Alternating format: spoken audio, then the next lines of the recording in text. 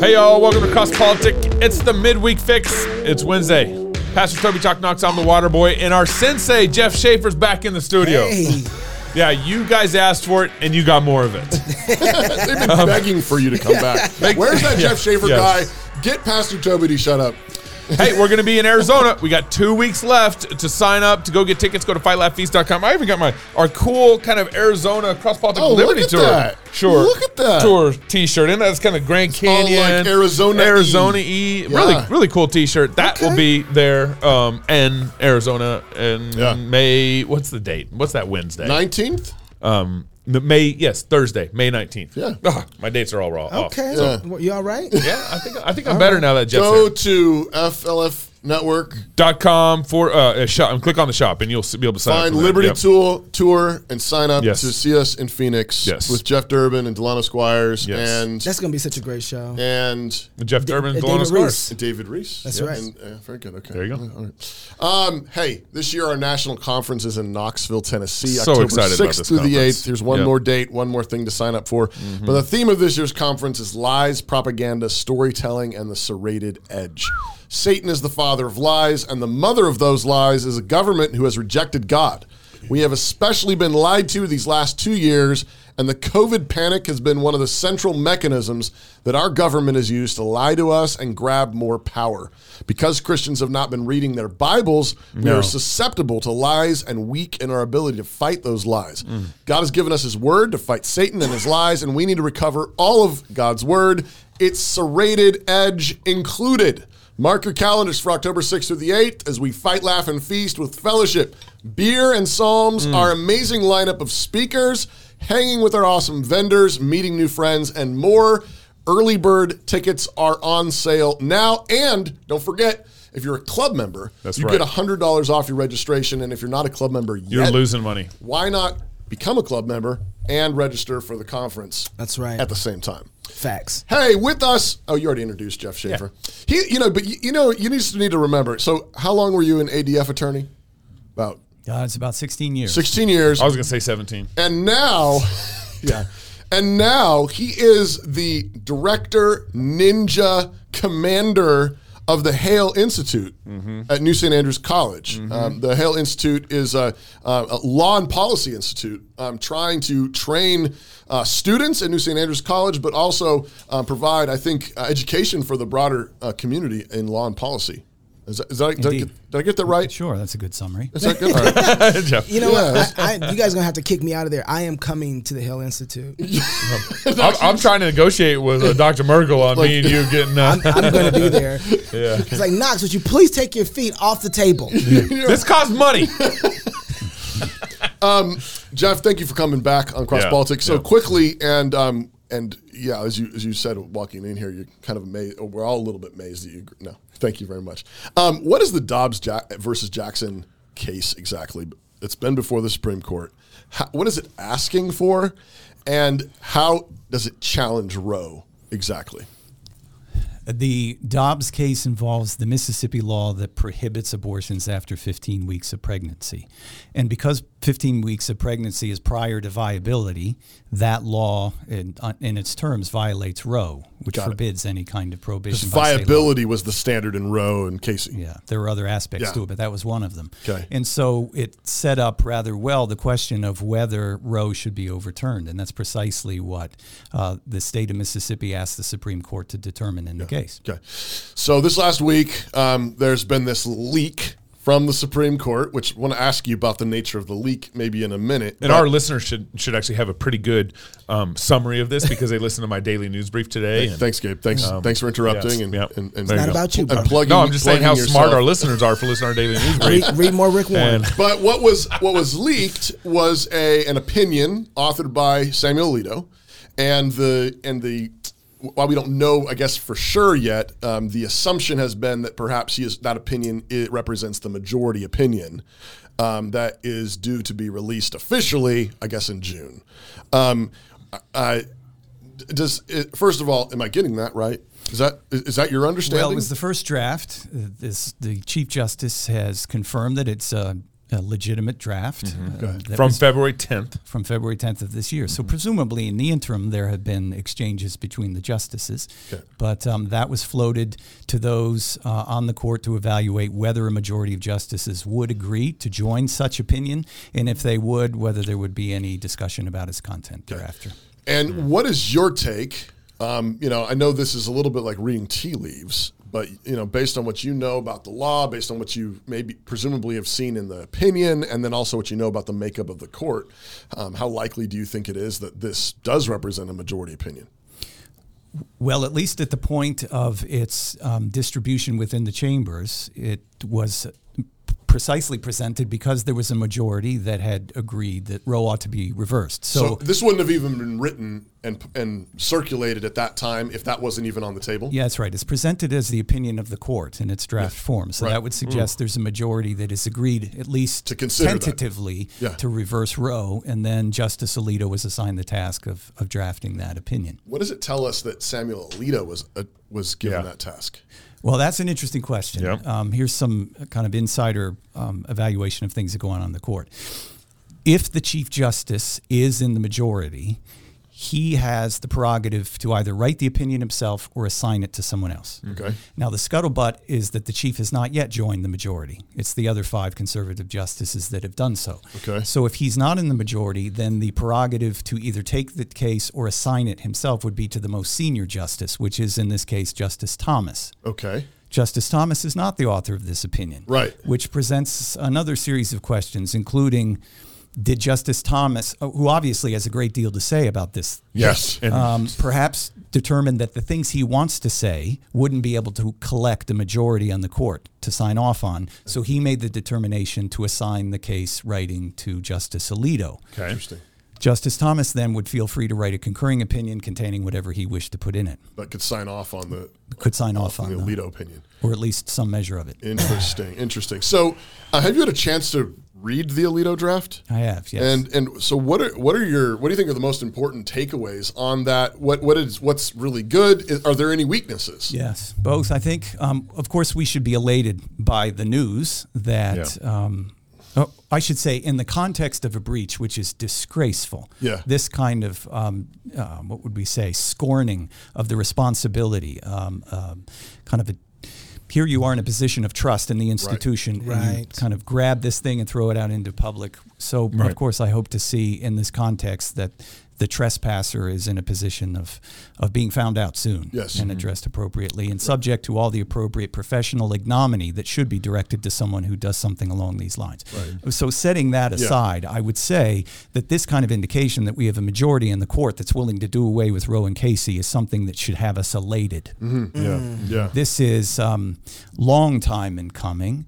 Now, the fact that we've cobbled 5 justices together that not only kind of stand against what the Supreme Court has been up to for approximately 50 years, but also is opposing the dogmatic convictions of all of the elite institutions in our society and their raving spittle-flecked mobs of supporters, says something about the justices who joined in making this determination. So kudos to them.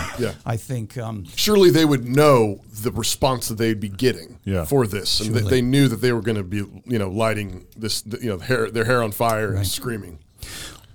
Now, Justice Alito's opinion, I think, does an expert job in methodically taking apart the Roe and Casey opinions, which are simply dreadful, and everyone has known it all along. But for the court itself, a majority opinion to actually go through carefully and show as much, to set the record straight, is another reason that we should really be pleased with this development, if it turns out that this makes it in some approximate form into the final product. He did an excellent job, I think, in writing this opinion. I thought it was interesting because Biden released a statement about the leak. And one of the things he was obviously... he didn't. Yeah, he did. No, somebody. Psaki did. Thank you. And one of the things he said in the statement was that Roe v. Wade is, grounded in tradition of our laws, and Alito had torn that idea up. That's right. Big time. in his statement. The historical point was so well made. It was. By Justice Alito. Yep. The constitutional point, all of those factors that have in the past been put forward as justifying the opinion, he just put them all to bed and did so very effectively. By the way, this is an interesting component of his opinion, is he included a footnote addressing the eugenic motivation allegedly behind some of the proponents of the abortion right. And he even made the point that it's beyond dispute that the black community demographically has been diminished as a result of abortion. Wow. So he dropped a footnote to that effect. Right. That was probably Clarence, hey, Alito, I'm feeding you this. One of the things that I thought this was interesting, this is to our abolitionist brothers' point, is that Alito argued that the Constitution, because they want to argue that the Constitution was always about women's rights and bodily autonomy and so forth. But through the last 150 years, there had always been laws penalizing abortion, actually criminalizing abortion. He said our Constitution never conflicted with the criminalization of abortion. Yeah, there's 30 pages of appendix at the end that's just listing all of the state statutes that criminalized abortion. Wow. And so I think that's actually... Which is all of the states, by the way. All the states had some level of limitation and criminalization. Exactly. So the proposal that somehow this is a historic right that women have enjoyed throughout our legal history is simply preposterous. Yeah. Because everybody's arguing that this is a constitutional right, Jeff, but how is it that he's arguing against it being a constitutional right ultimately? Well, his point generally is there's nothing in the Constitution that would extend such a thing. So this is getting into the weeds a little bit, but the substantive due process right analysis has gone in a couple of different directions. One is a more kind of confined and chastened version, which ties its outcomes to our legal history, our traditions, and that which is kind of central to ordered liberty, very much with us through time. The newer version of substantive due process, like, for instance, what we've seen in the Lawrence and Obergefell decision, which we've spoken of before, is more of a kind of freewheeling what's the latest? How do we, and of course the idea that liberty actually means the ability to define yourself and so forth. So that this is kind of a pulling back into the more conventional form. That was his description, is there's nothing in our legal history and heritage, there's nothing in the precepts of ordered liberty that require an abortion right. No one can claim that this is necessary as a constitutional right. And Alito pointed out that when the Roe v. Wade case was decided upon, they made a vague reference to that this is constitutional, but never pointed out where it was constitutional. Yeah, that's right. It was kind of this almost, and majority opinions tend to be a little more upright than dissents and concurring opinions do, but nevertheless, there is kind of a flavor of near mockery, I think, because Roe was so bad. Justice Alito kind of quotes the court in Roe, feeling that wherever the right emerges from the Constitution, surely it's somewhere. He also references the point that a number of progressive scholars who are in support of the abortion exercise generally have criticized the court in Roe as being not only not constitutional law, but barely even trying to appear to be. Yeah. This is the nature of these decisions, and it's just, I think, wonderful if it turns out that we get an opinion like this that makes that plain. Yeah, because it feels like he's restructuring not just the argument, but the court itself. Is that fair to say with what with the way he's writing this piece? Well, I think he's definitely wanting to bring home and restrict the use of the liberty in the 14th Amendment back to historic associations rather than just whatever happens to be pleasing to the individual. So I think that's what he's up to. Yeah. But I don't think he's doing anything so dramatic as restructuring what the court is up to, nor do I think he could get the votes to do it. Well, a court that acts the way that would allow Roe v. Wade to be passed. That's what I mean by that, right? Okay, look, we should have never done this. That's right. And because we did, we have... And maybe restructuring is a strong word, but I guess I take you to mean essentially also like less legislating from the bench. Sure. And more actually restricted and restrained by judicial tradition. Yeah. One of the points he makes in his opinion is how the trimester system and the viability standard coming out of Roe looks very much like a piece of legislation. Right. There is no attempt to tie it to anything in our legal history and the Constitution itself and so on. So he does a fine job of describing. So are there weaknesses that you have spotted in the opinion? The first draft. Anyway. Where did Alito get soft? Well, let me say, first of all, by way of prelude to answering that question, this, I think, is the best that we can reasonably hope for out of the court as we have it right now. Okay. That being said, so we all live in the real world. Deep gratitude. That's right. Yeah. So we're pleased to see it, assuming that this is precisely, approximately what we're going to get. But there were some disappointing aspects of it as well. And one is that the court, this draft opinion, proceeds as if the judiciary legitimately can proceed not knowing what a person is. This is disappointing. I would say in this respect, it's ironically returning to Roe. Remember, the court in Roe said we can't take up this question of when precisely life begins. This is, flummoxed smart people throughout the ages. Who are we to come up with an answer to that question? So let's kill him. A person? Well, and then, of course, the determination then was, so let's impose this kind of wide open abortion license on all of the states. Of course, the outcome in the Dobbs, at least in this iteration of the opinion, is to the contrary. But nevertheless, it takes the anthropological position. Still agnostic. It's leaping away from the question. It's acting as if the court, in the process of doing justice, doesn't have to have any idea of what and who a person is. So that, I think, is gravely concerning. I was not surprised by it. Once again, I think what we're seeing is the result of the need to cobble together a certain number of justices to get a majority. And as the Roe court had acknowledged, if it turns out that the unborn person, child, fetus, is a person, then that person is going to be protected by the Constitution itself. Wow. Roe pointed that out. Roe acknowledged that. Wow. Now, wouldn't that be like legislating, though, if the Supreme Court came up with the definition of life? Isn't that the legislator's job? Well, and this, by the way, is one of the problems, I think, with this discussion, is no, this is a pre-political ontological reality that everyone must submit to, legislators and justices. Right. By the way, this is why I was not especially pleased with this emphasis on what is life is a question that's too puzzling for anybody, so let's just submit it to the democratic process. Yeah. Right. No, that's not true at all. Right. You don't get to vote on that. That's right. This isn't one of those things that we decide once we all get together. Right. It's a truth that we must honor in all of our legal undertakings, and indeed justice itself is impossible apart from already having in place the truth of that matter. Presupposition. So what'd you call that? How'd you say that? Pre-political. Ontological reality. Right. Now, at one point, that's really helpful, but I would say two things there. One is that means the Supreme Court would have to actually acknowledge God, who's King of Kings, who's sovereign over everything. Because if you're understanding the ontological nature of a human, the only way to understand the true ontological nature of a human is to believe in God who made humans. Yes. I don't have any objection to that. I think ultimately, anytime we're talking about justice, we're going to track back to the theological. Right. Invariably. Now, just procedurally speaking, they could come up with this conclusion independent of having to explicitly recognize those truths that you just mentioned. But it depends at the level of... Even though they're actually acknowledged in our founding documents. I mean, if a creator has endowed us with, rights that are, life, liberty, and the pursuit of happiness, I mean, that's... So I'm sorry, go ahead, Jeff. There's an interesting component to this. And I say this somewhat by way of critique, but it also seems to reveal that the author of this draft opinion isn't altogether sincere when he's putting things that way. By this, I mean...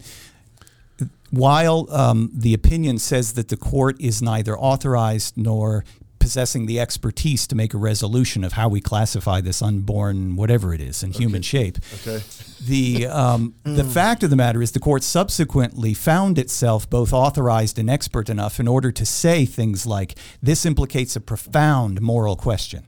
Yeah. Now, how would you be in a position to say such a thing? Right. Unless you first knew something about the nature of the being whose life is being snuffed out. So there's kind of this, what we say, dissonance in the presentation of the opinion.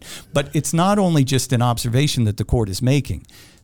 this draft opinion actually relies on the fact that this is a profound moral question to distinguish this case from all the other due process cases that it kind of gives the back of the hand to, because those things are different. Abortion implicates something more. Well, so this is where I say, kind of through the back door, the court is again recognizing, no, there's something serious going on here.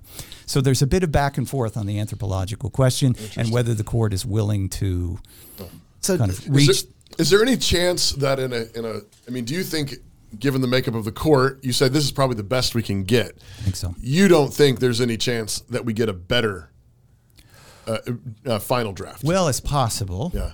I just, I paid attention to what everyone was saying at the oral argument. Okay. And I see some kind of influence from certain other justices that have showed up in different aspects of this draft opinion. So I think they probably said, my vote is contingent on the presence of this idea being in the opinion. Okay. Jeff, I guess I have two questions, and I know we're wrapping up here, but I have two questions. One of them is, how has the world changed if this is actually the end of Roe?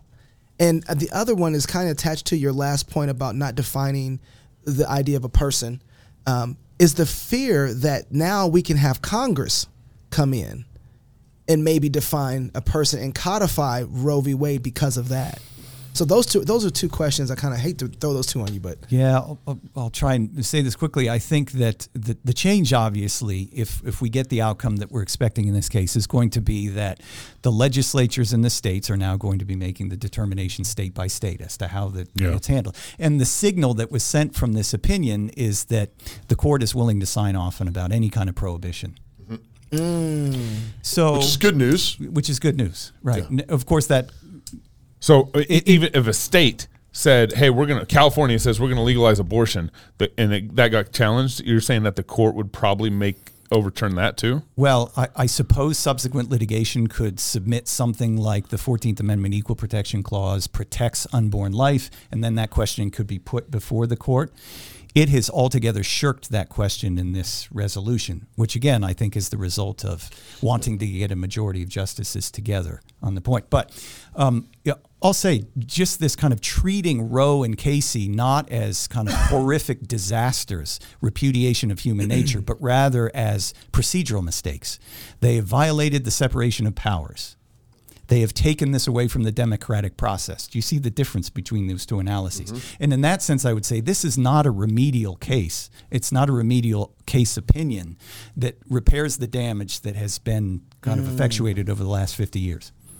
What it does do is just change the political dynamics in a way that permits states to address things in the way that they wish. Right. But it doesn't clean up the mess, and it does nothing to suggest that there was any kind of horror in the 60-plus million children who have been assassinated under the blessing and protection of the United States Supreme Court. Not a mention of such a thing in this opinion. Wow. So, now, Alito... so then as far as the person situation... is there a fear that Congress could come in and say, we'll define a person for you, Supreme Court, and guess what? You have to work by our definitions now, and then through that process, codify Roe v. Wade? Yeah, I doubt, at least at the moment, that the political lineup is such that we would see that ever get through. Yeah, but they're screaming about, hey, make sure you vote this midterm, right? Make sure you vote Democrat. Yeah. All right. I'll be surprised if it comes out that way. But I will say that, again, the question ought to be prior to any sort of legislative or judicial action. Right. When the states are violating that standard of human recognition and the equal protection of the laws extended to all persons within the jurisdiction, as the 14th Amendment requires, Section 5 of the 14th Amendment gives enforcement authority to the Congress to ensure that states get in line on these points. So I would say it's proper for Congress to act, but not in the way that you're fearing, but in the other direction. And not because they've defined what a human person is, but that they have recognized it. And then made sure that the states don't get out of line on that question. As I was reading some of the kind of the leftist hysterics, they're saying things like, next they're going to overturn Obergefell, next they're going to restrict contraceptives. And I couldn't help but remember our last conversation where you walked through that whole step and said, in a certain way, as they overturned laws restricting contraceptives and then all the way up through Obergefell, there has been a certain logic to all of that. I don't think that's what Slate and Vox, and stuff are worrying about. But do you think there is, you're saying this is not yet remedial. It's not really yet fixing the project or the problem. Is there any sense in which, though, this begins to put a crack in the dam? That, if we could reconsider that we could reconsider Obergefell, that we could reconsider maybe the issues more substantively? Yes, I think so. In this respect, although I have a caveat to this one as well. Yes. The analysis that this opinion goes through really does pull back the justifications that were extended for the likes of Lawrence and Obergefell. So it does pull back. Not with respect to those cases, but the same sorts of justifications that Justice Alito took down in this opinion apply just as well. Okay. And he knows it. Okay. Which is why I was particularly disturbed to read the statement that, let us make it very clear, this opinion has no intention of diminishing, this is my paraphrase, not precisely what was said in the opinion, but this has no intention of having anything to do with or detract from any case other than abortion.